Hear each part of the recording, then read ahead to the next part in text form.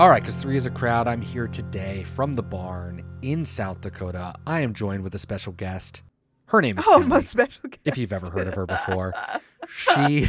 She is coming to you from Portland, Oregon, in the podcast closet. Kelly, how's it going today for this new episode of Song I can't of the believe Living? I've been elevated to special guest. What changed? That is not for you to know. And not for us to talk about, because this is not that podcast. It is not that podcast, Kelly. This is a Bob Dylan podcast. And we are looking at, this is a long project of Kelly and I looking at songs from Bob Dylan from any era that we usually pick at random, or words or numbers or whatever. We just pick songs and we talk about them. We make a public playlist that we'll talk about in the middle of this episode that you can go listen to yourself. I've been listening to Bob Dylan for most of my life. Kelly has heard roughly the same number of songs as the street number on Liberty Street that the future 5 World Trade Center will sit that was originally damaged during 9/11, which is nearly 20 years ago as we record. They And renamed this week, the street Liberty we Street, or listened was it to always Liberty 1993's Street? 100 Jackarow. God, Oh, there was a wealthy merchant in London, he did dwell. He had a lovely daughter, the truth you I'll tell. Oh, the truth you I'll tell. Okay, Kelly, we spent the entire week listening to 1993's Jackarow. Indeed. Indeed. Before we get into the context for it, I just want to know what you thought about this week, and we made a playlist and all that kind of stuff. How was your week with this song? Oh, it was good. It has a lot of energy. It instantly evokes like an Irish folk song kind of thing, which I'm into. Yeah. I don't know that I could like listen to a ton of that, but I definitely have an appreciation for that style of music. And I didn't, because as I am want to do or not want to do, the opposite of want to do. What's the opposite of that? What's like a nice turn of phrase for the opposite of want to do? As I am loath to do, I guess you could just say. Although loath seems extreme. I don't listen to the words is the point. So when I finally did key into it, I was like, what? It's a lady. It's a lady wearing man's clothes. Is it gay? Oh, it's not wow. gay. See, It's not gay. see. It's not gay, but it is cool. And I like it. Lots of energy. Very fast. Contextually, before we get into it, this is another song from, cast your mind back to Stagger Lee, Little Maggie, all that kind of stuff. This is part of the Roud Folk Song Index. It's also part of the Laws Fresno State Folk Ballad Index. Roud, it's number 268, song number 268, and it's N7 in the Laws category. So you can go online and, do some searching around, find some stuff. This song is dated for about the 1830s. People think it's probably British. Now, I want to roll through, because I always find this interesting, the changes in what the name of the song is. So if anybody has gone online to search this, just like with Stacka Lee instead of Stagger Lee, Bob did this. So the Jack-a-row with the hyphens in it. So there's a lot of different variations on the song, and I really enjoy this. So there are some that make sense, right? So we've got a person in this song and Jack, right? Jack-a-row. So there's a lot of Jack song titles for this song. Now, obviously with any ballad or song, there's going to be a lot of variation in this. We are not going to be doing one of those deep dives like we did for Stagger Lee, but I do like the song titles kind of give a little bit of flavor that we're really not going to delve into that much. But there's a lot of song titles for this. Namely, if we're going to stick to the Jack theme, Jack Monroe is a big one. Jack Monroe, spelled differently. Jackarow, of course. Jackarow without the hyphens, and Jackarow without the E on the end. All one word. It's spelled like that for like Joan Baez. She did a live album in 63, I want to say. Bob Dylan wrote the liner notes for that record, and it featured this song on here, and I think it was spelled like that. Also famous is Jackie Frazier. That's another big one that this goes by. Less known is going by Jackie Robinson, before Jackie Robinson was a baseball player. All right, Jackie Robinson is out there. Jack the Sailor, Jack Went A-Sailing, The Love of Polly and Jack Monroe. There's Young Jack the Farmer, Jack Mulrow, and Poor Jack's Gone to War.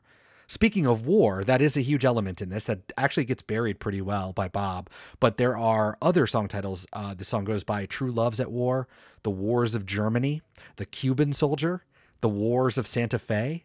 We're going all over the map here with this. Another big element of the song is the merchants, right? We meet the merchant. It's the father, right? So this song also goes by the name There Was a Wealthy Merchant, The Old a Rich Merchant, or from 1914, In Gotham Lived a Merchant. Okay. Or you could just change the name of the character altogether. So no more Jack. This song also goes by Willie's Gone A-Sailing Frank, He Gone a Sailing, and Poor Jackson. So just completely forget about Jack. Gender 2 is a way to sort of play with the song titles here. So this song also goes by things that are pretty vague, like the outlaw lover or the brisk young plowboy. Nice. Pretty great. You don't know what you're getting into when you hear that. And then if you want to obscure it a little bit further, but also kind of get it a little closer to the truth, there are titles out there called The Maid of Chatham, The British Lady, The Merchant's Daughter, and more hitting the nail on the head. She dressed herself in men's clothing. Wow. That gives the whole game away. Come on, man. It does. And if you want to be super open about it, it also goes by the woman's name, which you could say Lily Monroe, which is what it's known for in Alan Lomax's Folk Songs of North America from 1960. It also goes by Lily Hugh, Pretty Polly, Sing Low Lori O, Stormy Lily Home, and Sing Lay the Lily Low. I like that. Sing Lay the Lily Low from 1952. Or you could just call it something like The East Wind Blowing from the Southward and call it a day. You sure could. Which is also a title for this song. Bob Dylan recorded this song in 1993 in his garage in Malibu. The only other song we've heard from World Gone Wrong is Stack of Lee, episode 77. Highly recommend listening to that. Wait, these are both on the same album? Same album. Oh, the man was feeling a hyphen. He was like, Feeling a hyphen. Me a hyphen. Yeah, it's pretty bad. So, and that's it. I mean, that's really all I got for you. Obviously, there's 2 live versions that we're going to get into in a minute. Oh, I'm curious if, I'm sure there are a ton. We would not have enough time on Earth to go over the versions lyrically of this song. No. But I would imagine with the ones that are at least named Lily or whatever, they must name the woman in those versions of the song, I would think, because she's not named in this. She gives the pseudonym of Jacaro, but other than that, she's not actually given a name. She is just referred to as, like, it's frustrating because she's the subject of the song, but she's not actually given agency. She's only a daughter or a lover. She's not a person. I mean, she is a little bit, but like that's how we introduced to her. I mean, I'm sure we'll go over that in a moment. But we will. And I mean, I also think it's one of those things where I wonder how cute you're trying to be, where you're not trying to give things away. So you are like, I don't know, playing coy with like, it's a woman and she's doing man stuff. Like, I don't know. Is that enough? She's doing man stuff. Yeah. I mean, this one honestly was a really weird one for me because we're recording this one day before Bob Dylan's birthday, one day before his 80th birthday. There are celebrations, there's live streams, panels going on as we talk about this. And all I could think about is like, we did Changing of the Guards. We did Ain't Talkin'. Even I'm Not There. We did Baby, what was it? It's All Over Now, Baby Blue. We did all these old songs, all these great ones that I think I would just be more amped about for this like week because I've been reading Clinton Halen's new book. I've been rereading Robert Shelton's book before that came out. I'm like in a weird little Bob Dylan mood just because of all of the hoopla going around. And then I have to listen to this one. And I'm not saying that it's bad necessarily, but of all the songs, and we'll probably pick a great one that we'll do next week. And it's like, and at least it's not Death Is Not the End. I mean, that's all I got to say. But in that sense, it's kind of been weird to listen to just because it's been something of a letdown in that regard, because I just find myself wanting to listen to other stuff. And then I remember that we have to do this song. And this is a song that I never really listened to be honest. In Portland at Mississippi Studios every year around Bob Dylan's birthday, the weekend of Bob Dylan's birthday, they do a show celebrating. Somebody does a show celebrating Bob Dylan. I don't know what it entails, but I tried to get you to go to it with me like 3 years ago. If we had known the pandemic was going to happen, would you have gone? Oh, yeah. In retrospect. That would have been fun. We should have gone. But who knew about the pandemic? Well, yeah, Kelly, don't worry. Still, it's almost over. Come on. We'll be there. We'll do it. Well, I'm just saying we should go next year because this year was just a live stream, obviously. Yeah. It probably happened. We should yesterday, also go see Bob Dylan. Too. Yeah, we tried. We tried so hard. We did. And speaking of seeing Bob Dylan live, he did play this song twice on November 16th and November 17th, 1993 at the infamous Supper Club. We know now that inside the Bob Dylan Center Museum that's opening next year, that they have the full live version of this. We've known that for a while now, but I haven't been able to talk about it. So excited for the future release of that. But Kelly, we did listen to, obviously, this version, World Gone Wrong. We listened to 2 live versions that are, pretty similar, but also kind of different tempo-wise. What was your overall, thoughts about the live versions, and which one did you prefer out of all of them? So that was the only 2 times he's ever played it, is those 2 nights? Only 2 times. The one on each night? Wow, interesting. Yeah. They're awesome. I mean, banjo, bluegrass, fantastic. So the first night, the 16th, I guess, or whatever. Yeah. It's like very raucous, like immediately. Like we are doing bluegrass. There is a banjo. There is a slide guitar. Which, by the way, the keening sound that slide guitar make is fantastic because it really cuts through out of nowhere. You're just like, and at first I thought it was a saw because it was like, you know, that wow. You never hear like somebody play a saw. It was intense, and the bass is so plucky. I was like, God, because it's so bluegrassy. I really hope that it's that old timey like bucket bass. You know what I'm talking about? Where it's just one long string on like a broom with a bucket at the end. Oh yeah. So. That thing's insane because pitch is all about tension, right? So it's just one long wire going down a big pole. Yeah. You just move your finger up and down it to make the different pitches, and that's like an old timey jug band instrument. But yeah, I was like, that would be perfect right here. But yeah, God damn it, banjo gets it.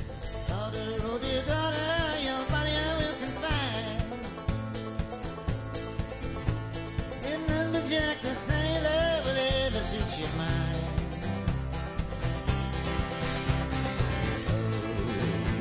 Whatever suits your mind. This body you may imprison. I wish I had a balloon.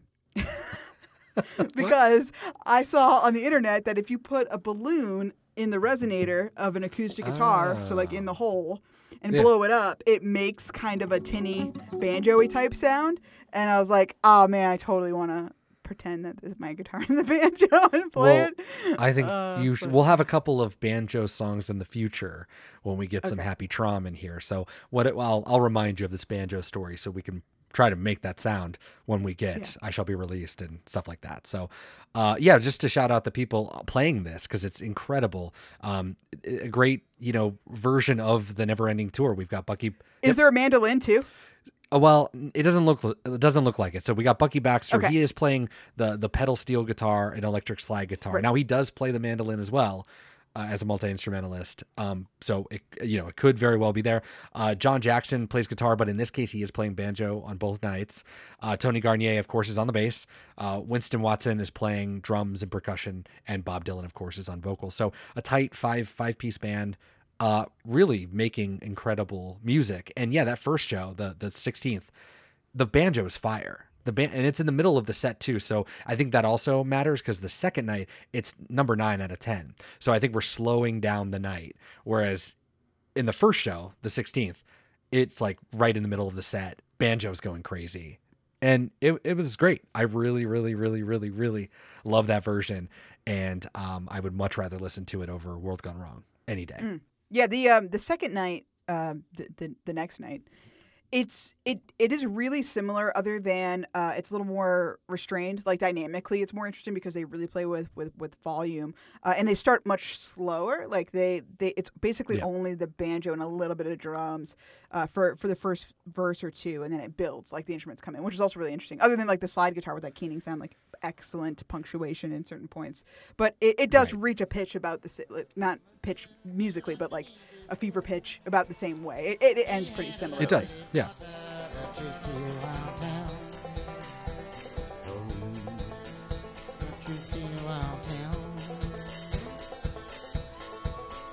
She had sweethearts plenty and men of her degree. There was none but Jackie Fraser. It does.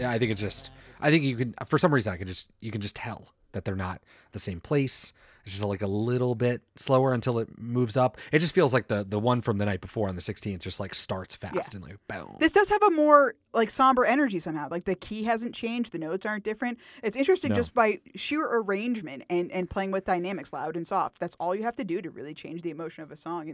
Music's cool. Music is pretty cool. And that World Gone Wrong version, I mean, it's pretty straightforward. Obviously, Bob and a guitar, we're not going to complain. I love how the refrains, the oh, blah, blah, blah, blah, blah, blah, all of that. I love how his O sort of melds in with his strumming. Like, I just love how you almost can't hear when he goes into that O, and then all of a sudden he'll do the O and then start singing. I think vocally with him, this is a pretty great performance on tape in the garage in 1993. And I think it works really, really well. But like I said, it's not something I ever went to over the years, mainly because this is an underappreciated era for me as a Bob Dylan fan. I will say vocally, I do agree that the version that's on World Gone Wrong is far superior to the 2 live versions. I did not really love his voice on the 2 live performances. Yeah. But the music was enough to really distract you from it. I was really trying to listen to the crowd because I find it contextually so fun because I've never seen Bob Dylan, and I just really like to try to get into the mind of people that enjoy his music that aren't you, because I have your perspective. No offense, I do enjoy it, and I'm glad we're still building on it. But you are a specific type of person, and I don't know that you necessarily represent the Bob Dylan fan, if there is such an archetype. But I don't think there is. I think there like people who like music, not just Bob Dylan, but any music, can come in all shapes and sizes, right? In all frames of mind, in all political views, in all religious beliefs. So there's not really ever going to be, well, I don't know. Nu metal people are pretty the same. But for Bob Dylan, so to hear people live at his show is really like cool for me. So I couldn't really make out what they were saying the first night so much, but on the second night, right when he kicks off, there's definitely a guy who's screaming over and over again, how does it feel? Now, I don't know if he's just like, that's something that Bob Dylan gets shouted at, that just is shouted at him because of Like a Rolling Stone, or if that guy really wanted to hear Like a Rolling Stone and forgot the name of the song.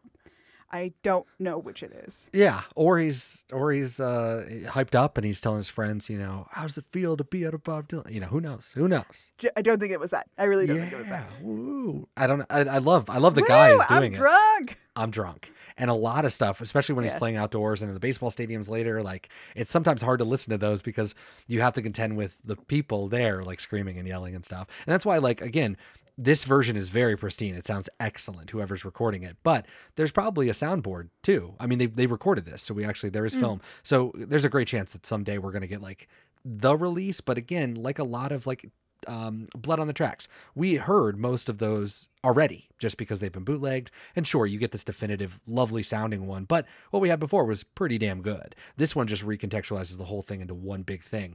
Here we have a really great version. So I wonder if this comes out, it definitely can't come out as just an album. I feel like it needs to have that component of the whole video, because that is what people have been clamoring for forever. That seems like a big misstep for a company like Columbia that would want to make that money. Why did you not put that on a DVD? That's the thing. I think that we go through these Dylan things where I think we can look at it right now, and we've been talking about for so long that it feels inevitable. But at 93, Bob Dylan was at his lowest point.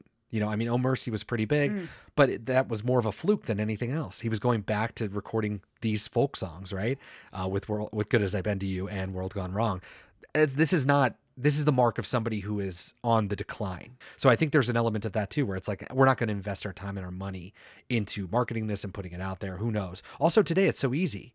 You just pop it online, you're done. I mean, we talked about this last week or whatever, right? Where if you don't have to store stuff, you just pop it up online, you're done. But back in the day, it's almost like, well, we got to like make this. People have to go to a store and buy this. That probably wouldn't have worked back then. But today, fuck yeah, I popped that up on Amazon or whatever. People watch it on Prime. I think they would. So I have a lot of questions about this performance, but hopefully it actually is released and we can go over it then, because it's not really relevant to this song. The guy that screamed the "How Does It Feel?" or possibly a different man with the similar voice also requested "One Too Many Mornings," which I'm assuming is a song.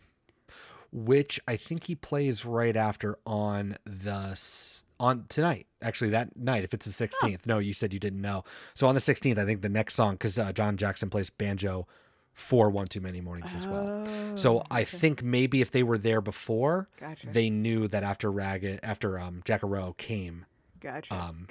One Too Many Mornings. But this was the 9th song. So then number 10 was Like a Rolling Stone, maybe? I don't know. So How Does It Feel guy must have been stoked.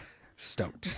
I mean, they definitely have a version. I don't know how many times they played it, but yeah, Jack-A-Row, I mean, they played a lot of World Gone Wrong. So it's the premiere for a couple of like Ragged and Dirty, Delilah, are on there. I Shall Be Released he recorded it for this too. So he did a couple of the alternate, double takes, but a lot of it was new. So of our 40 songs, I think there's like 30 new ones and then just a couple of repeat. I think for maybe the first time ever, the people yelling at this, maybe because I just haven't been to a show in forever. No one's been to a show in forever. I know. I was like, it's kind of weird that people just scream shit at you. That you're up on a stage and people are just yelling shit. Not even like words, just literally just yelling. Just so excited because you're there. I mean, one of the drunk women in the audience was definitely getting a "We love you, Bob" going, and that was echoed a bunch of times. But which is pretty pretty standard for a show. But Sure. I just like, you were a punk rocker. How strange is it to have people yelling at you? Just yelling. Well, I mean, at a punk rock show, it's so much easier to contend with, right? I mean, you in between sets, you got to yell, play this fucking song, and then you're gonna have them say, "Fuck you, we're not doing what you say," and that's pretty typical, right? I mean, we've been to plenty of shows where people are shouting down, play this song. Oh yeah. But like, for a sort of performance like this, where you're going in and you're sitting down for dinner and stuff, yeah, it is weird to become like a rabid Bob Dylan fan when like. I feel like we all need to read the room and like kind of appreciate what's happening and not start yelling shit at some guy with an acoustic guitar and like in a roughly instrumental type band. I mean, I know there's drums and stuff, but it's pretty understated, but obviously he's loud enough where I'm sure he can't hear all of that stuff. But if it was just him playing his like acoustic guitar by himself, I'm sure it would get very old if people are just screaming at you. I guess that's the thing, right? It really, usually the music dictates the environment, right? So like at a punk show, everybody's fucking yelling and you feed off that energy because you're about to play a crazy song where you're just fucking yelling and it's all just a wonderful echo of yelling. But seeing Sarah McLachlan at the Schnitz, if somebody was just angrily, drunkenly being like, "Play fucking Surface A right now," like that would be pretty intense, right? Like, totally. Well, I think about Laura Jane Grace. She brought out. I mean, last time we saw Against Me in 2019, she popped out the acoustic guitar, right? By herself and played a couple of old Against Me songs from Reinventing Axl Rose and stuff, and that was awesome because it was implicitly a sing along, and all of us to have this cathartic break. Whereas, as much as I love Bob, nobody's having a cathartic break to him singing Boots of Spanish Leather, right? I mean, you might have it because it's beautiful or whatever, but you're not screaming it at the top of your lungs. You're not participating in the style of music. It's not the same style at all.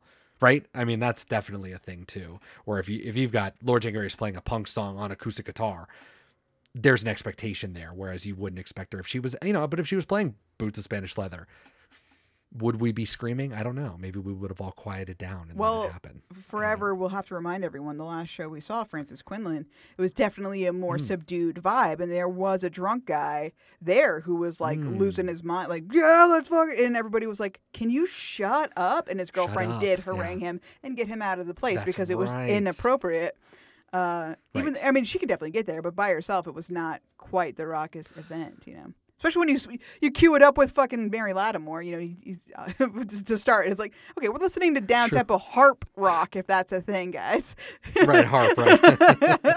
Let's chill. Harp rock, that's incredible. Yeah, but it sucks for her, right? Because then there you are, you're in a popular enough band, then you're doing your own solo stuff, and now you have to contend with, hey, play this song. I'm sure, like, you're out there with, Crosby, Stills, and Nash, and they're screaming, "Do the Neil Young Ohio" or something. It's like, well, I was on that record, but that's not my song. I'm here with my other friends, not Neil Young, right? But you have to do that because you were associated at one time with Neil Young, so you're just going to get screamed at. Yeah. Like, that sucks. That sucks. Or you're Amanda Palmer and you cave every time. You're like, "I know you came to see me, Amanda Palmer, who is a solo artist, but you keep screaming Dresden Doll songs at me, so I will play those Dresden Doll songs because they're my fucking songs anyway," and that's a whole other situation. Yes. And I'm sure Frances can get away with that too. And she did. And she played a hop along as well. Yeah.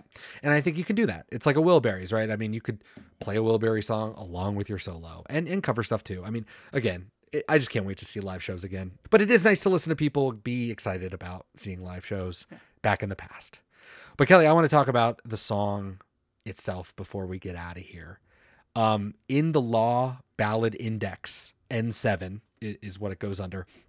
I love them because they do a description, the earliest date of like recording and keywords. So if you're searching their database, you can find it. So I want to go through this and then you tell me if this kind of jives with what you heard. The description for this song from them is, quote, "A rich girl loves a soldier/sailor. Her father does not and has the boy pressed to Germany.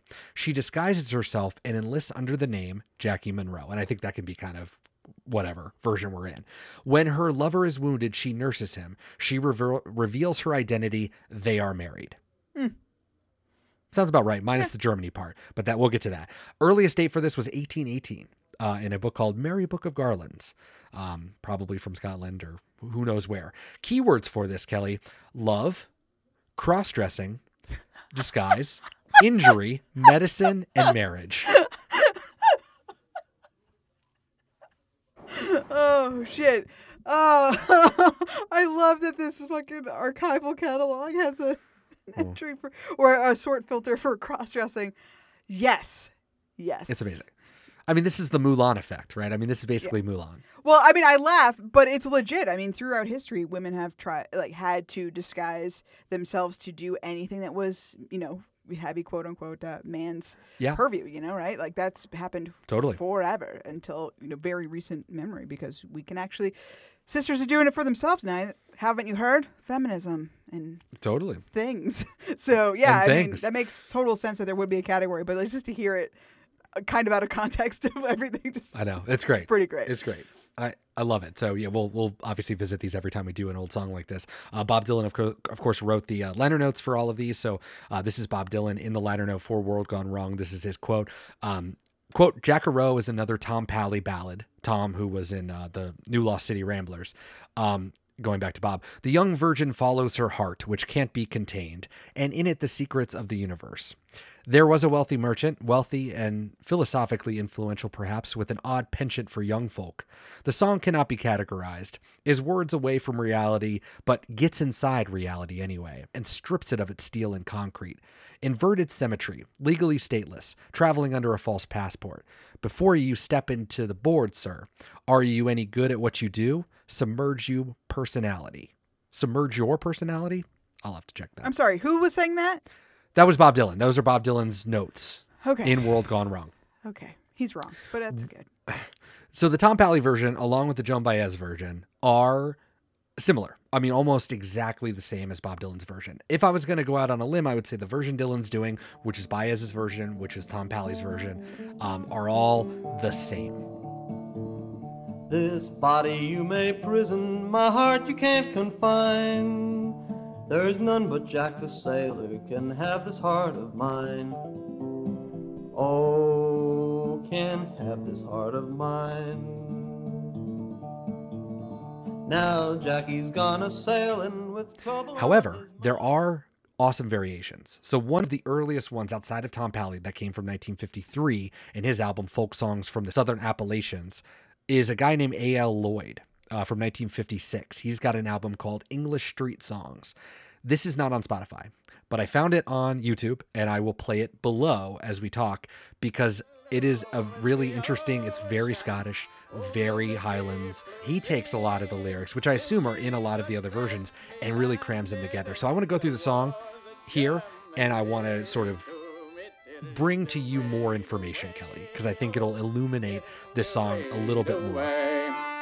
Well, all upon the battlefield she floated up and down, till among the dead and wounded her darling John she found. To me till the way, oh. Lloyd said in the 1956 English Street Songs, he wrote about this song, because a lot of times with these folk artists, there's a lot of written information because they want to say where they found the song, how they, whatever. So his little introduction to it is thus, quote, the figure of the maiden warrior, the girl who dresses herself in soldiers' or sailors' clothes and follows her lover to wars, was a constant favorite with street balladeers. Scholars have traced the line of such heroines from the days of Hercules and Hippolyte to Mary Ambry, who was like somebody during the European wars. I forget which one, and beyond. Jackie Monroe, one of the completest treatments of the theme, has become a rarity in England and Scotland, though versions of the ballad are not uncommon in America. In spite of its Scottish title name and one or two North Country expressions, this version is regarded as being unmistakably English in text and tune. So narratively, we'll just kind of go through the song. So like most of the songs, the thing that draws everything together is there was a wealthy merchant in London, he did dwell. Now, if we're talking about Cuba, I'm sure he's in Havana. If we're in Santa Fe, we're in Albuquerque or whatever. I don't know. But there's always a wealthy merchant, and there's always this love interest. And that's pretty typical. And that's what Bob Dylan sets up here. We get to know them as the guy is Jackie Fraser, right? So Jackie Fraser, right? That's in our version? Yeah, he gets named Jackie Fraser. Okay. He gets named as Jackie Frazier, but we don't know her name. Correct. So the setup's always the same. So there's not a lot to talk about there. Classic ballad. Here's the setup. We've got two lovers that are not together, so we need to get them together. Part 2 is the conflict, right? This is where I think his version, the A.L. Green version from 1956, is so interesting because in our version, we don't actually get a whole lot of information, right? The next verse we have in quotes, oh daughter, so we can assume it's the father talking. Your body I will confine, if none the Jack the Sailor would ever suit your mind. He doesn't want them to be together, right? This is very, I mean, I know we're talking about boats and stuff, and this is an easy analogy, especially since the, like, figure is named Jack, but, like, this is kind of the plot of Pirates of the Caribbean, kind of. That's that, and I think that that's also vital. Like, I mean, I think that this is part of all of that just sort of seeps in.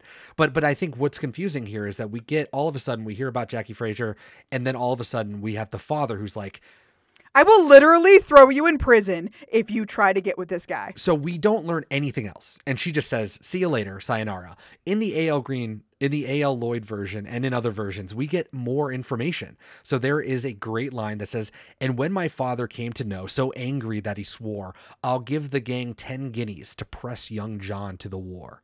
So we have the dad actively going out of his way to say, I will. To get him away. To impress. Yeah. And so this was the era of impressment, right? Where you can just go down the street and say, you're fucking joining the Navy.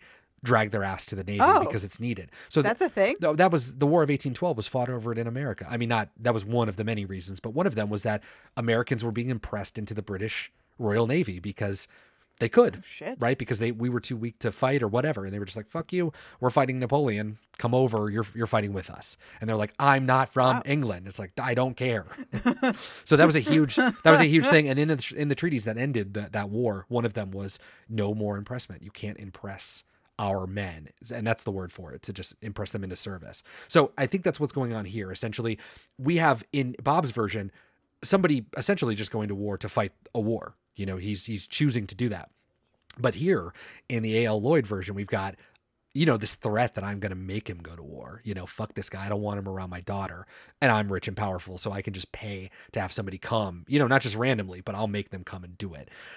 So, of course, we get, you know, him leaving in our song, in Bob's version. But there's another line, too, where we get this Germany element. So in his version, he sings, so she sailed all around the ocean over the deep blue sea till she got safely landed in the wars of Germany. Now, that makes a little more sense, too, because Germany was the site of so much battles, not just in the 20th century, but also in the 19th century as well. The Napoleonic Wars were definitely a thing. A lot of it was fought in Germany, around Germany. Germany was an enormous entity back in the day as a confederation, but also as the state of Germany when it finally, you know, unified for the first time. So, you know, it sort of places us in time and place as well, but we don't get that from Bob's version. We just get some random person, which we assume is the father, but we have to do a little thinking on that, saying you're not going anywhere and just deuces. She just leaves. And in another in the A.L. Lloyd version, she doesn't just leave.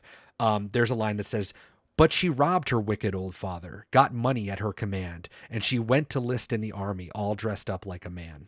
Again, there's your agency, right? You want to see her be like, I need money, so I'm just going to steal from my stupid fucking dad, and I'm going to run off to find my boyfriend. Bam. But here we're just like, I'm just going to go off. I mean, it's the same thing. It's not quite as badass, but it's the same thing. She's like, Jackie's gone a sailing, right? He for whatever reason, he could have voluntarily enlisted in the war efforts, or he could have still been like conscripted or impressed in some way, maybe not even from her dad, but just, you know, the draft is a thing in America too, so it's, you know, could have happened regardless, although the getting shanghaied is that sucks. Yeah. That's the word. That would suck. Exactly. Well, and it was more of a threat, so I don't know if even in that version it's real. And then we get to like the next turning point in the song, which is the Mulan riff, which is, hey, you can call me Jack-a-row. I'm dressed a certain way. Who are you? Tell me your name. My name is Jack. Whatever. You make up the name and you put yourself into military service. It also gets very brutal because in this song and in most of the songs too, she's like, you think I'm small, slender, slight, my fingers are small, whatever. But I won't be afraid to see 10,000 people dead in front of me. Like, fucking brutal. I've been around. Okay, guy. I have been around. I also like that she's faced with somebody who's going to possibly, you know, spoiler the whole situation. Like, you're going to get me caught, dude. And he's like, what's your name, son? And she's like, the only name I know is my boyfriend's name. My name is Jack. Shit, I can't say his last name. Right, that's a normal name. Get on board, sir. Is that hyphenated not or not the point. hyphenated? I'm sorry, you can't hear you on the other side of the ship. Bye.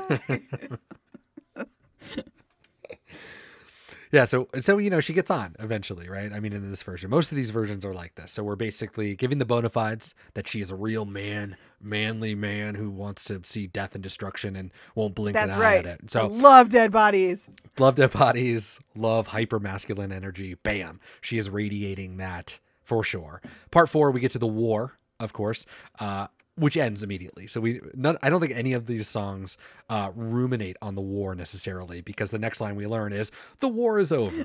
And among the dead and dying, she finds her boyfriend on the ground. Now, I want to give these 3 lines to you, Kelly, because this is I cannot believe that this is not part of Bob Dylan's song, because it's too good not to be in. So this is insane. But anyways, in this other version of the song by A.L. Lloyd and a lot of other versions, we find the man, we find the boyfriend. And here we just sort of move on and we're like, we're getting married. But there's some lines here and I want to read them to you. They have promoted me, she said. They have promoted me unto a colonel's commission, so married we can be. And up then spoke the general, such things there cannot be. It's against the laws of our country, 2 men to married be. And then up spoke the chaplain, such things I will not allow. She drew her broadsword from her side. I'll make this do for you. So she's threatening the chaplain at the end. Yeah, this woman is incredible, and I wish she has a name. We can call her Lily. Other people have called her Lily. That's fine. She's like, she could have very easily just like cut her shirt open and been like, look, I'm a lady, but you don't want to sacrifice that new sweet colonel pay, so I get it. But like, not only breaking down barriers, enlisting in the army, having to reveal your actual identity to do so, risking life and limb. We glossed over the war, but assuming it was brutal, and she must have done some great heroic shit if she was promoted. She got promoted. So not only is she not sacrificing on what she wants to do, willing to risk it all for it, but then when she could easily just be like, oh, Jack, I found you, let's get married, and just like, disrobe or whatever to be like, I'm a lady, it's fine, right. Everything's fine.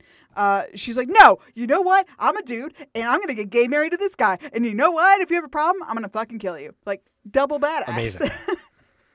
So why isn't this part of our narrative? That's what I want to know. So anyways, I read that and I was like, this is fucking great. This is so awesome. So even back then we were sort of playing with that stuff. I mean, it's been around forever, Kelly. It's been around forever. Did you know gay people existed before 1960s? Yeah. I didn't because that's, what we've been led to believe. But yeah, it turns out as long as there have been people, there have been gay people. Can you imagine? I know. No, I just thought there were a bunch of like-minded people who didn't even know one another at Stonewall. And then all of a sudden they read on the calendar that today's the day. And it's happening. We're all here. And then everything was perfect forever. And everything was fine. Everything was fine. And then we get to the end of the song. So we've left the gayness of our narrative behind. And we get what I can only describe as like, I laughed out loud at how fucking horrible this penultimate verse is. And I just want to read it to you, Kelly, because remember, this is a song. She picked him up all in her arms and carries him to town and sent for her physician to quickly heal his wounds. Yep. Yeah. So I was like, there's a lot of funky accents in the UK. There really are. But I don't know that there's one that would rhyme town and wound. I mean, that's what I mean. I mean, it just has to become the word wound at that point to heal his wounds. Wounds is wounds, yeah. It has to be. Well, and it's Bob Dylan is, if there's one artist in the history of that could make it work, music, if not music in general, to make it work, and has made it work, it's Bob fucking Dylan. And what does he do? He doesn't even try. He doesn't even try. I don't think you can. That's what I mean. I don't think you can either, especially if you're trying to play it straight and you're not doing it with like super elongation. I mean, he wanted to stick to a formula. Make up a better thing, man. Town and wounds. They're not even close. Come on. Yeah. Not good. And like we talked about with Stacka Lee, it was earlier in the song for me that I got heavy like Bob Dylan Stacka Lee vibes where I'm like, oh no, there's probably so many better versions out here. Like as much as I love Bob Dylan and I think that this little project he's doing over these 2 records is awesome, they're not as good. They're not as good as other people. These are just acoustic renditions of songs that he's known and enjoyed throughout his life. And then we get the hilarious ending at the end, which I think is just really bonkers as well if you really sit and think about it. heavy Black Diamond Bay vibes, where in the end we were just being led on a story where in fact whoever is our narrator is actually using this story to convince us to marry them. The couple, they got married, so well did they agree. This couple, they got married, so why not you and me? Oh. And can you imagine, I'm singing the song and I end that and I just stare deeply into whoever I'm singing that to's eyes. And they're like, okay, so is this a proposal? Like, what are we you doing? think that the narrator, like, this is not, I thought this was the girl singing to Jack who's dying. No, I think so. But I mean, for me, when I'm listening to it, I'm just like, all of a sudden, it's like we've like transported out of our bodies and you're talking directly to me now. And I know it's so she's jarring. talking to him, but it's just like, what are, do people, and that's consistent throughout. I mean, the A.L. Lloyd version surprisingly does not end like that, but a lot of the versions end with this whole like marriage thing where, I mean, obviously they're talking to one another, but I think it's making the larger point, which is, look at all the stuff they go through. Our love is just as strong and powerful, or whatever the hell. You know, I'm just thinking about the person listening to this and being like, I just see you as a friend. Sorry, I don't want to be like, tough. This is a neat song or whatever, but like, I have to go. Yeah, that last verse, you should nix that. Because A.L. Lloyd saying, so now the two got married, as you plainly know, and John, the wounded soldier, got his little Jackie Monroe. Nice. Easy. And that tells you exactly, you don't have to like play this game where it's like, who's talking to who, you know, which is a nice thing. Songs that do that is great. Bob Dylan does that a lot where you don't know who's talking to who or why. And a lot of times you think they're talking to you. This one just sums it up. Hey, they got married. Cool. Thank you for listening. This was a narrative song. Thank you. You listened to the narrative. It all paid off. Thank you. Bye. You won. And Bob's is like, no, we're not going to do it. So anyways, what a weird song. When you get to the end, it kind of makes sense that he took out what he did. The less meat you have in the song, the easier it is to just end with, and they got married. Because it's like, oh, you didn't really go through this. Like, the more harrowing you make the tale, the more details you add, the less of an easy, fluffy song with a fucked up penultimate verse it is to make, you know? Like, I just, come on. Yeah, but I'm glad that you mentioned specifically the Wound Town thing, because holy shit, it really brought me out of it. She picked him up all in her arms and carried him into town and sent for a physician to come and heal his wound. Oh, to heal his wound. So Kelly, we spent the whole week on Jack-A-Row. And we listened to pretty much this version. A couple others we'll talk about in a minute. The Baez, the A.L. Lloyd, all of that are being played underneath. But we didn't actually listen to those. That was not part of this whole project. It was something I kind of went down. It spirals out so fast. Fast. I don't really want to listen to, I don't want to revisit Stackley situation. No. Although, I mean, it was really cool to get, you know, Nick Cave, because, oh my God. But, you know, having a playlist with the same song 8 million times is not necessarily instructive. And I think that's going to answer our question. Kelly, does that work? Does this song work today in 2021? For me, like I mentioned up top, it just instantly evokes like an Irish folk song thing, which I guess is problematic and blasphemous, as it was not Irish, but, you know, English and possibly Scottish. Right. So sorry, UK, Ireland. I know you guys don't have any bad blood, and I'm sure this won't conjure up any problems. No, but, not at all. But it certainly is evocative of that style of old folk music. So in the sense it is timeless. Like, it's interesting with that style of music, it is at once timeless because it's like it stretches on for like a big history of music, but also feels very dated immediately for me. So it's like you can really feel a time and place because, you know, actually I don't know.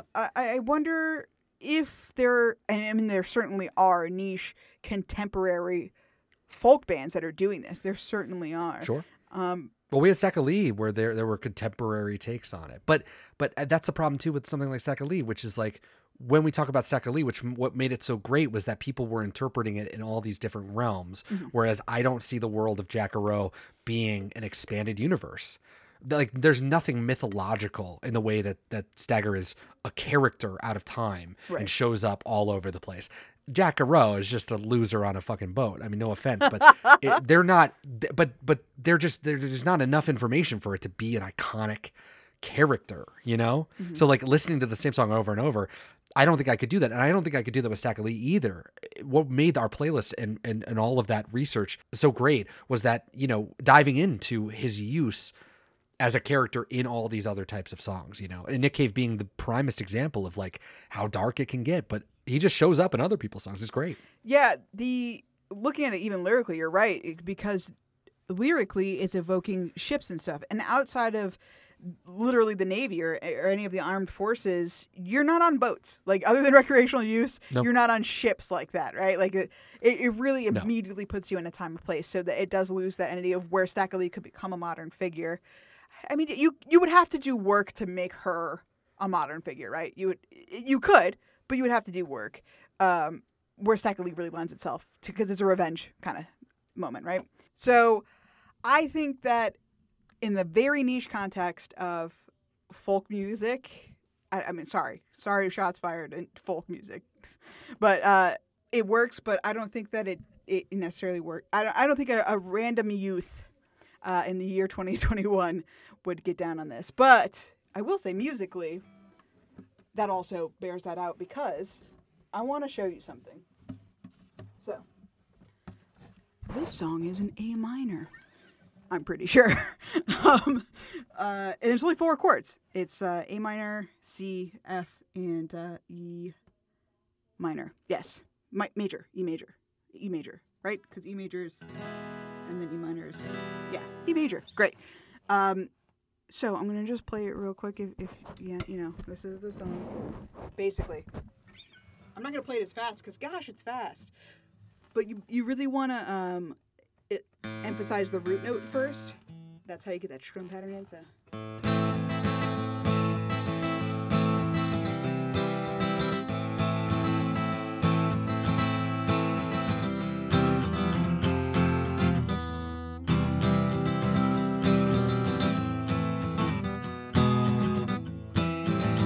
And so it does that over and over, Yeah. right? But if you... I would love to do the crazy banjo version, but I don't know banjo. Sure. But you could easily turn this into a Travis picking song, and then it'll start to sound. I don't want to have that mic so low. It'll pick up there. Here we go. It'll sound like the banjo-y a little bit, right? You could do the. It really lends itself to that easy. I guess the banjo was more like a. But while I was playing it with a nice little Travis picking, I was like, this is feeling very familiar. And then it's like, wait a second.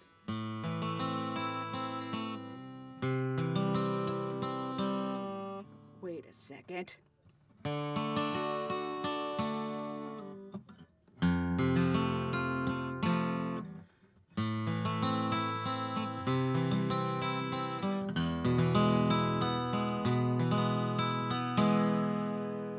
House of the Rising Sun.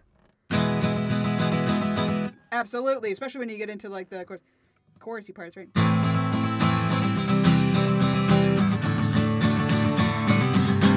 Oh, that's... Oh, wow, I can't hit an F chord to save my life. There we go.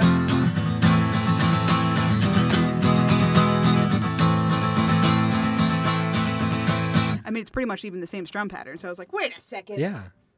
I mean, go figure. Well, I can't stress enough, there's double only 12 notes in the Western canon of music. There's only 12 notes, Daniel, which means there's only so many chords you can make, and A minor is A minor is A minor, even though that's not A minor, actually. The House of the Rising Sun's in a different key. That Instant Connection, which is also an older song, I was like, okay, that playing the old song made me think of even more old songs. All that to say, I don't think it works in 2021. Yeah. I mean, I guess I would be on the same level. Historically, sure. I'm always going to come down on the side of history. Connections to old ballads. You can go through the Roud and the Fresno State or Fresno, libraries and see all the connections. Super cool. But yeah, just really not for me. It was kind of the same as Stacka Lee. Like, his version was by far the worst version out of everything we listened to. That's not the case so much here, but just like that penultimate verse and just kind of, I don't know. I'd rather listen to Boots of Spanish Leather. If we're going to be on a boat, we're going to talk about ships. Yeah. I mean, obviously it just comes down to that. I will say that the concert alone, like that's, it's saved forever in my eyes, because even with the Supper Club, I've only heard it probably once or twice in my life. I never really thought about Jackarow, and now I did. And it was awesome. And I'm glad that I listened to it. And that's really cool in the context of that, in the context of the record, of course, all of that's good. But like the longing, like the song, what it's trying to evoke for me, I felt nothing. Like even I'm Not There last week, I could feel it in the way that he was delivering it. I could feel it in the slowness and the pain, all of that kind of stuff. I could relate with that. This one feels so far away. But not really, right? Because like Mulan and all those stories are not like dime a dozen, like, oh, every woman dresses up to go to war. Like, but it also like, I think if you're not listening to it carefully enough, you're going to miss all of that. Like, it's not as like overt. Obviously, if you're watching a movie like Mulan, we get it, right? Because I'm watching a movie. But here, if you just don't listen to the lyrics, like you said, where you're just listening to the song and it's in the background, it doesn't mean anything. And as a song just sitting there on the face of it, I don't think it's that interesting. So as a folk song, it's fine, but it just kind of washes over me, honestly. So happy birthday, Bob, but no thanks. Kelly, did you know that we're a real podcast? Indeed. We are everywhere at SOTW Pod. Twitter, Instagram, Facebook, everywhere. SOTWpod.com. You can find our playlist for every single episode that we've done at that website. You can find our show notes at that website. Everything you could ever want there, always at your disposal. We also make a playlist every week. Oh, well, we also have a Patreon. Oh, hey, so if you're yeah. interested in giving us $1, if you give any amount, you're going to sponsor the next episode. So you can look forward to that. And all we ask is, $1. If you've enjoyed listening to us, do that. If you don't have $1, that's totally fine. If you want to like our stuff on iTunes and tell people about it, that's great as well. Obviously, Bob Dylan is going to go through a slight renaissance here with his 80th birthday. So getting anybody interested in Bob Dylan, if they are, and if they're interested, if they haven't listened to him a lot, that's kind of the basis of our entire podcast. So if you know somebody who is just getting into Bob Dylan, Yeah, be like, Tell your hey, friends. Bob Dylan's not just for people in their 70s and 80s. They're also for their people who are in their 30s who are also feeling old. But, relevant. or people who are 15 You right were now, 15 discovering once. it for the first You time. discovered Yeah. Bob Dylan is 15 once. And guess what? His song from 63 is still from 63, regardless of how old you are. So, And it'll always be there. It'll always be there, just like us. We're always wow, going to be that's, there. Really menacing. We also have a playlist that you can listen to live called See That My Playlist Is Kept Clean. Or again, you can find every playlist that we do on our website, SOTWpod.com. This week's playlist gets a B- for me. I don't know how you like felt it. about this. It's pretty good. I think It's it pretty ended good. up pretty good. I think that, as always, you're a master of the word I forgot, where you put the tracks in a good order. Sequencing, yes. So I think this fulfilled that really well. There was only like a couple of moments where I was like, meh. But Yeah. I didn't feel the impulse to skip. That's fair. And a couple were super clutch. So we'll get to them as we go. So welcome back to our playlist world for the fourth time, Hot Water Music, Jack of All Trades, one of my favorite songs by Hot Water Music. Johnny Cash for the 13th time, Jackson. I would say we're pressing the limits upon the use of Jackson, which I feel like we just have to do. But like, I feel like that could work later. Dude, if I had remembered fucking Captain Jack, which I specifically called out last time we Right. did this podcast, Yes. before I put Johnny Cash on there, I would not have, because I know we have a really, we've gone too hard on Johnny Cash. We've gone very, very hard. 13 times, in fact, and he might be number one now in our playlist world. Grateful Dead for the third time. Obviously, we have a whole episode with them. Episode, I want to say 10, which was It was early. Dylan and the Dead. Yeah, very early. So you can listen to us talk about that. But the third time, they've all been covers. So never organically for the Grateful Dead. But Jack and Rowe, of course, they covered this. Kid Cudi for the 6th time. It is not from that album, though. It's a different album, Rose Garden. So we still are working our way towards the full of whatever that album's called. Man on the Moon. Man on the Moon, right. Okay. Man on So the we're still working our way to that, but this is our 6th Kid Cudi. Our 2nd Black Sabbath, Jack the Stripper, also Fairies Wear Boots, You Gotta Believe Me, which, great song. Great stuff. Oh, yeah. And War on Women for the 2nd time, Roe v. World. So cool. It was so great. So cool to have somebody a woman just screaming, I had an abortion. Fucking amazing. They're so good. And the Supreme Court's going to be going and doing shit. So this might be more prescient to the future than we realize. Welcome to the playlist. A bunch of random people. A lot of them I've never heard of in my life. P. Garrido, the song Jacko. Very strange, very like in and out. I'm supposed to feel like, I feel very much not at ease Oh, when I really? listen to that song. I feel like I'm drowning. It's weird. Oh, I Yeah. love my it, God. man. It's like a really, like a crate digger special where somebody found, an album from the 60s or 70s and just manipulated it audio wise. And really cool. I'm going to have to check out their other stuff because I really enjoyed that, obviously. Yeah. all of that kind of like found media stuff always has like a dark undertone for me. I think about Interesting. this when I listen to like channel 1600 to listen to national park updates. And I just imagine, what if this radio station is existing in the post-apocalypse and you're just listening to this dark, like, come visit, kind of, it's like the Fallout world where like, Right. happy, hey, enjoy the amusement Right. park. And then you turn to the amusement park and it's all dead. Right. Right. And I get that kind of vibe here where it's like life music. And then I'm like sitting there and you see what I'm looking at, which is like the ruins of Paris. I like, don't know. absolutely have felt that feeling many times, like specifically with music from the 40s. From the 20s to the 40s, I would say early 50s maybe. But yeah, I mean, it's such a trope in horror movies too to utilize that specific music, right? Where you hear something that's like supposed to be innocuous, a nice little love song maybe from the 20s or 30s, and it's like really sinister. But it's funny that this did that for you, because I would never.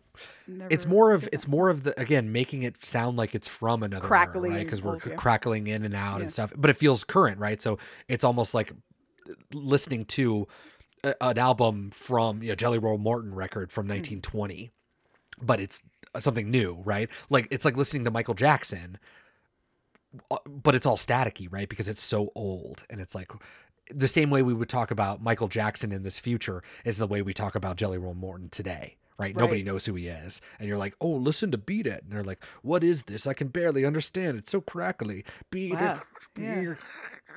Maybe even the just the like sheer anachronistic nature of it, where it's like when you're legitimately listening to music from the 20s and 30s, it sounds a certain way because it can't sound any other way.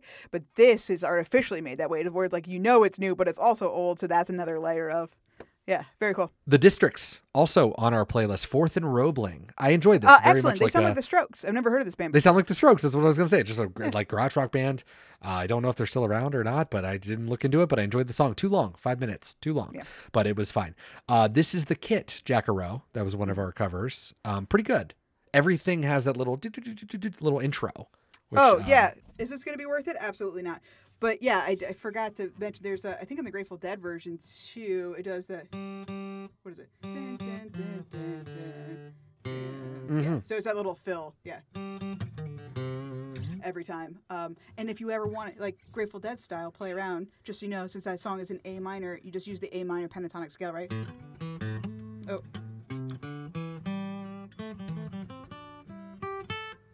That scale is the what you Nice. want. That thing. So, anyway. Sorry. Incredible. Yes. That song has that fill a bunch of times. Billy Joel, Captain Jack. This was the late addition to this. I know. And I got to say, fucking clutch. Really Yes. brought together everything. That combined with Carole King afterwards was Smackwater Jack. Two great songs back to back, evoking a very, very different time period too, which was awesome. So I definitely That Smackwater Jack song. Well, enjoyed that. the Billy Joel, I was like, I completely forgot that I had mentioned it specifically last time when we picked this song, and I was just like, oh, fuck, I need to put it on there. But it's so good. And then Smackwater Jack, I haven't, Carole King, what's her big song? I think Tapestry's the record. It's Too Late. Oh, yeah. It's too late, honey. Oh, I Feel the Earth Move. That's what it is. I Feel the Earth. Yeah.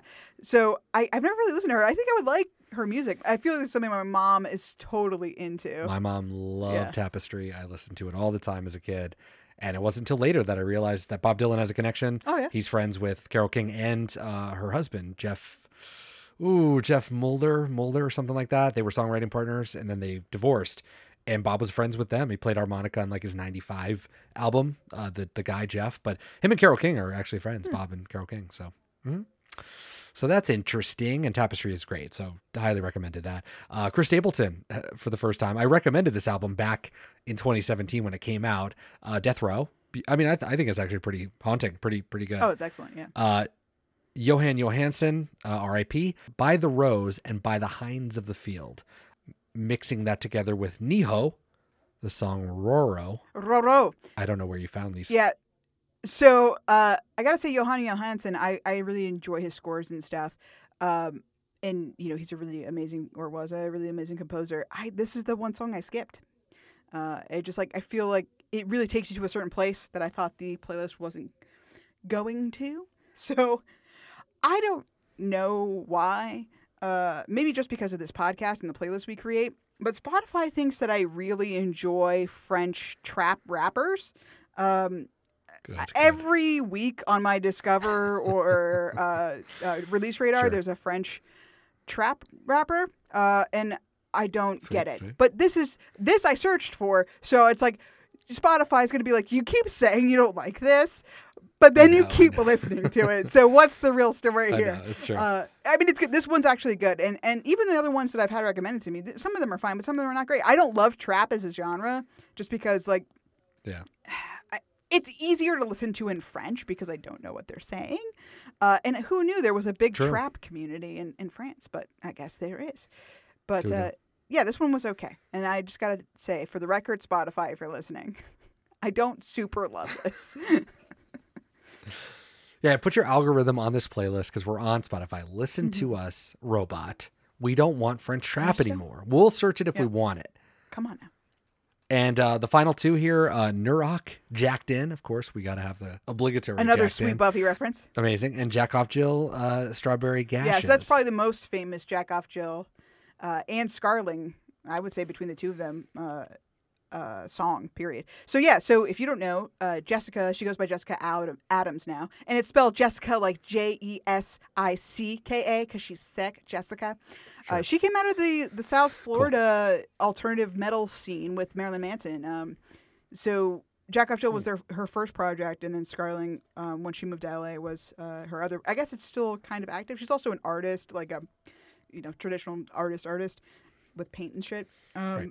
But I mean, Jack Off Jill is this song specifically. I feel like is when you have like goth girl chic anywhere, this song is played. I feel like it's been in like so many movies and TV shows to exemplify that specific person. I don't know. It's still good though. It definitely gets me in my nostalgia feels.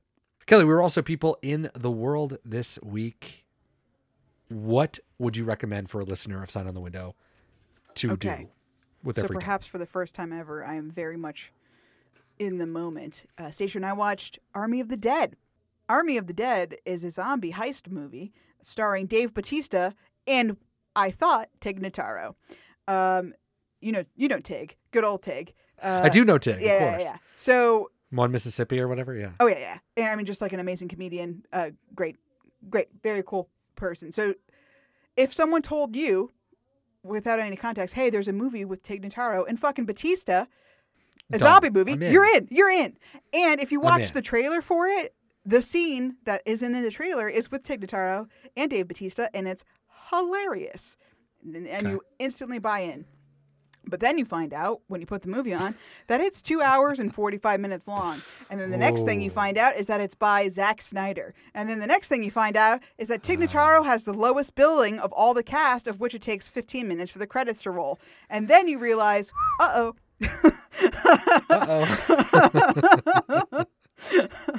So Oh man, it that is. sucks. It is I would say, C zombie movie. If you go into it with the right frame of reference, because I didn't know it was Zack Snyder, and I was duped by the preview. The preview is the best scene in the entire movie, which is a bummer. And I know trailers are wont to do that, but like this is egregious because it's literally the best scene in the whole movie. Right. And of a 2 hour and 45 minute movie, it might only be 2.5. Sorry, don't want to be dramatic. It's the best 1 minute of a 2.5 hour movie. So that should tell you something right there. It's not the worst. It's on a par with Resident Evil, I would say, which I do love. And I will, especially the first Resident Evil, Michelle Rodriguez already wins. It already wins. So that's a whole other conversation. But I would rather watch Resident Evil over and over again than watch this again. So I probably wouldn't watch it again, but it may have been worth watching. It's great for the low price of free, if you have Netflix. Yeah. But yeah, I don't know. I was hoping for a lot more. Zack Snyder. That's it. It's just a shitty superhero movie. So go watch One Mississippi, the 2 seasons on Prime. There you Please, go. because that's definitely a better use of your time. But whatever. Army of the Dead. I watched it. Music wise, I listened to some music. I did actually listen to the Beths and Fresh and There based on our last playlist. All great, obviously. Like all the Larry- best, like the 2 records, Yeah, like yeah. all of it. Yep. Oh wow, sweet. All They're good. great. They're great. And I also listened to Japan Droids.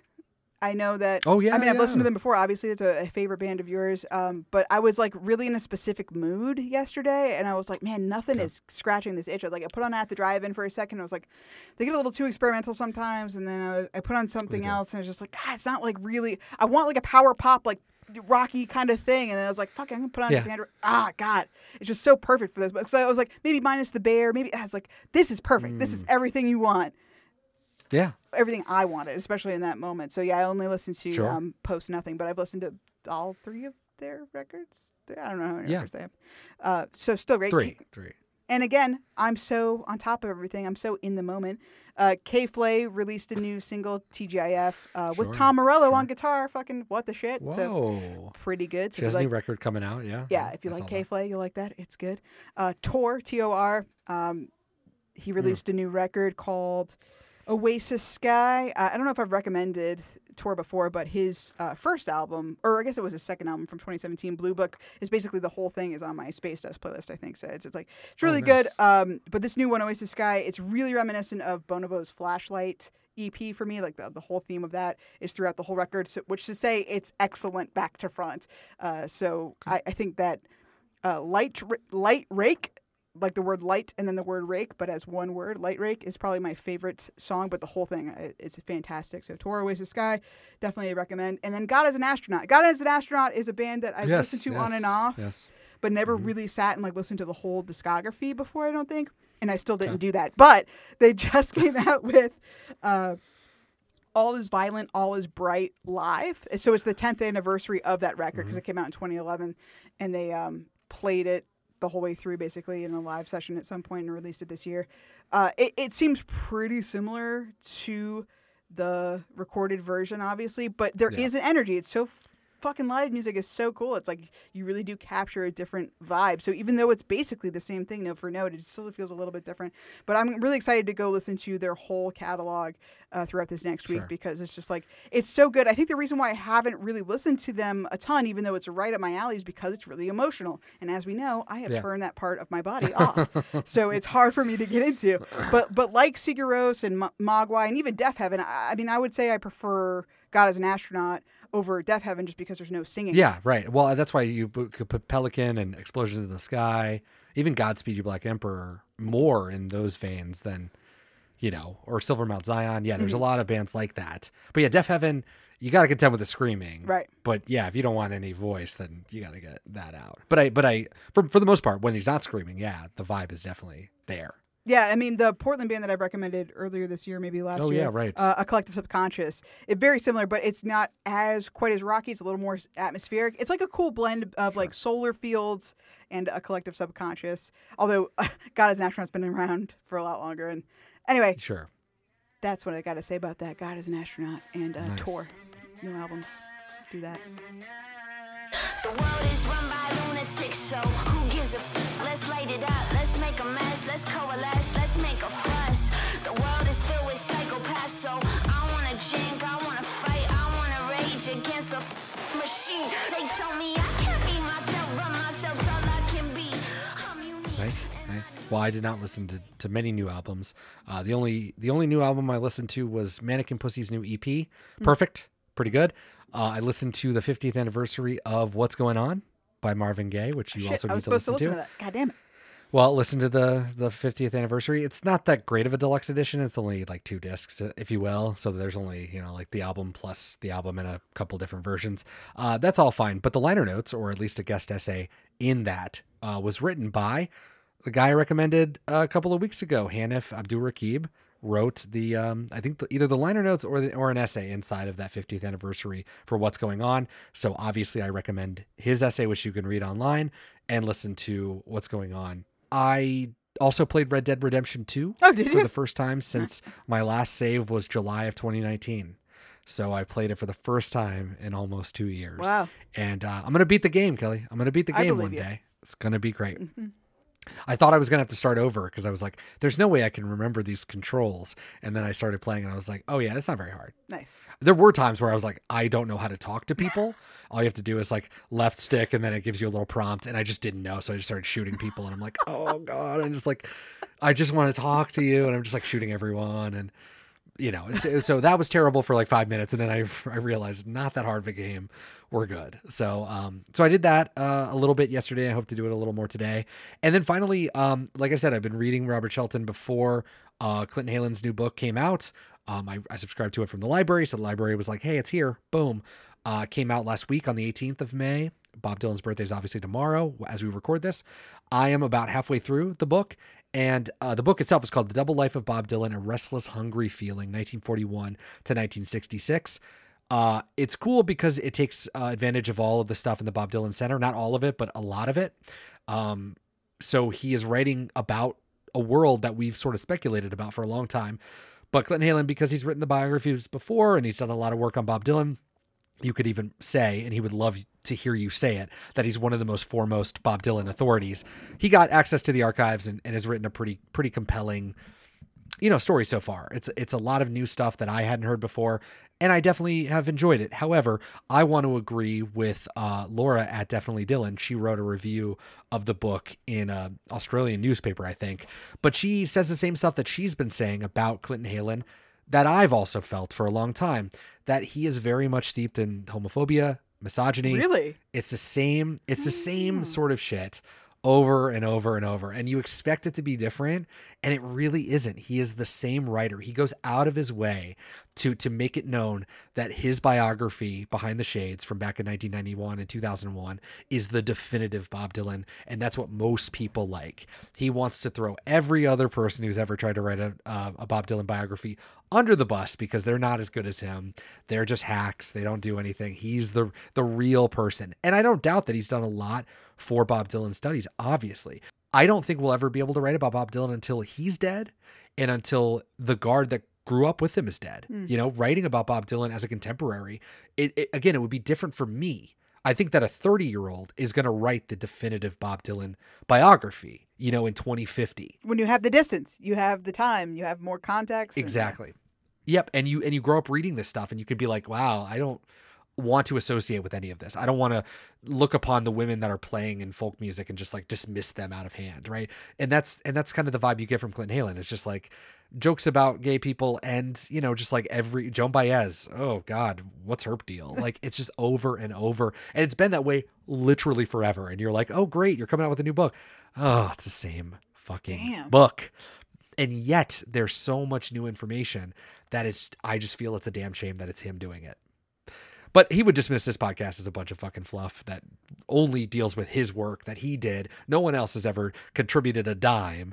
And it's just, us talking about it. Well, also there's a lesbian, a gay woman on this podcast. So out of hand, not any value.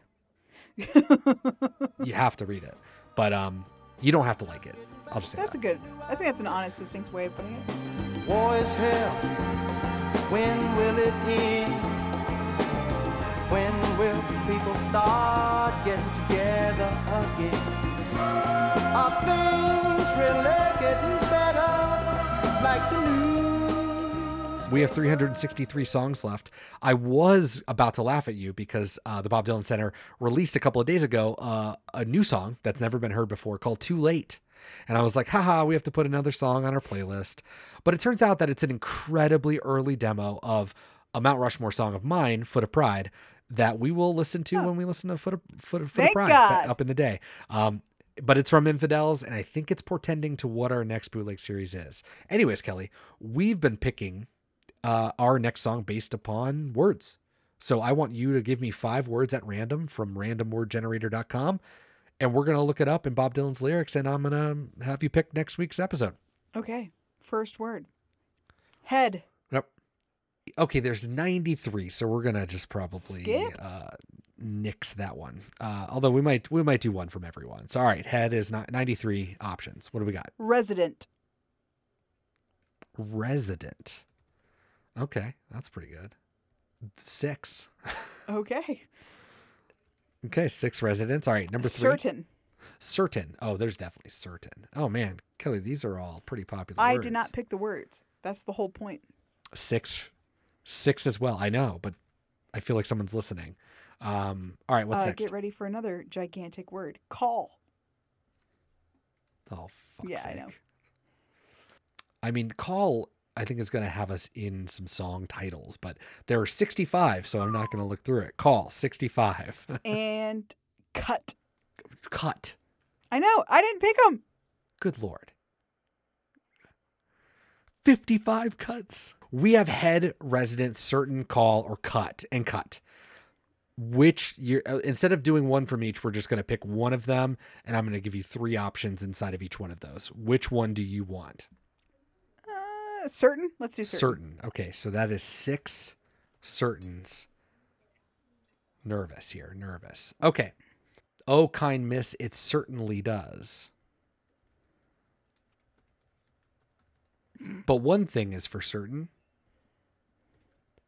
And for one thing that's certain. Wow. Okay. Well, I have to go with the first one just because at least it's slightly different. For one kind miss. What now? The lyric is, oh, kind miss, it certainly does. You want to pick that one. Okay. So next week we are going to 1997. You're not going to like this, Kelly. We are going to the Highlands, which before Murder Most Foul was Bob Dylan's longest song, clocking in at over 15 minutes long. God damn it! So we will be hanging out in the Highlands, which, you know, honestly, big song. Not like big, like it's going to take forever, but big song. So Kelly, Grammy Award-winning's Time Out of Mind. From Grammy Award-winning Time Out of Mind, we'll be back in the Highlands for episode 131. Kelly, way to go. You really fucked up. You should have went with the classics right there. We would have had 2 songs that were about 2 minutes long. I'm going to need you to acknowledge the fact that I just said from Grammy Award-winning's Time Out of Mind. Do you see the person I am? Do you see what you've done to me that I could just rattle that off? Well, you only know it because it's there was another band that lost that. Why that I know Grammy, it isn't important. No the real one's reason ever I know is heard. because of this. Is because of you. So I just need you to take responsibility. It's true. For that. And always remember, Babyface was up for. I mean, that's what Never you were forget. saying. You were saying another band group lost. You weren't talking about Radiohead. You were talking about Babyface. Yes. Nobody's heard of Radiohead. Babyface. Obviously. What happened to Babyface? Anyways, we'll see you next week in a different Highlands. A very different Highlands. God, all right, Kelly. Bye. Goodbye. Oh, such a lovely, precious sight when I saw a baby.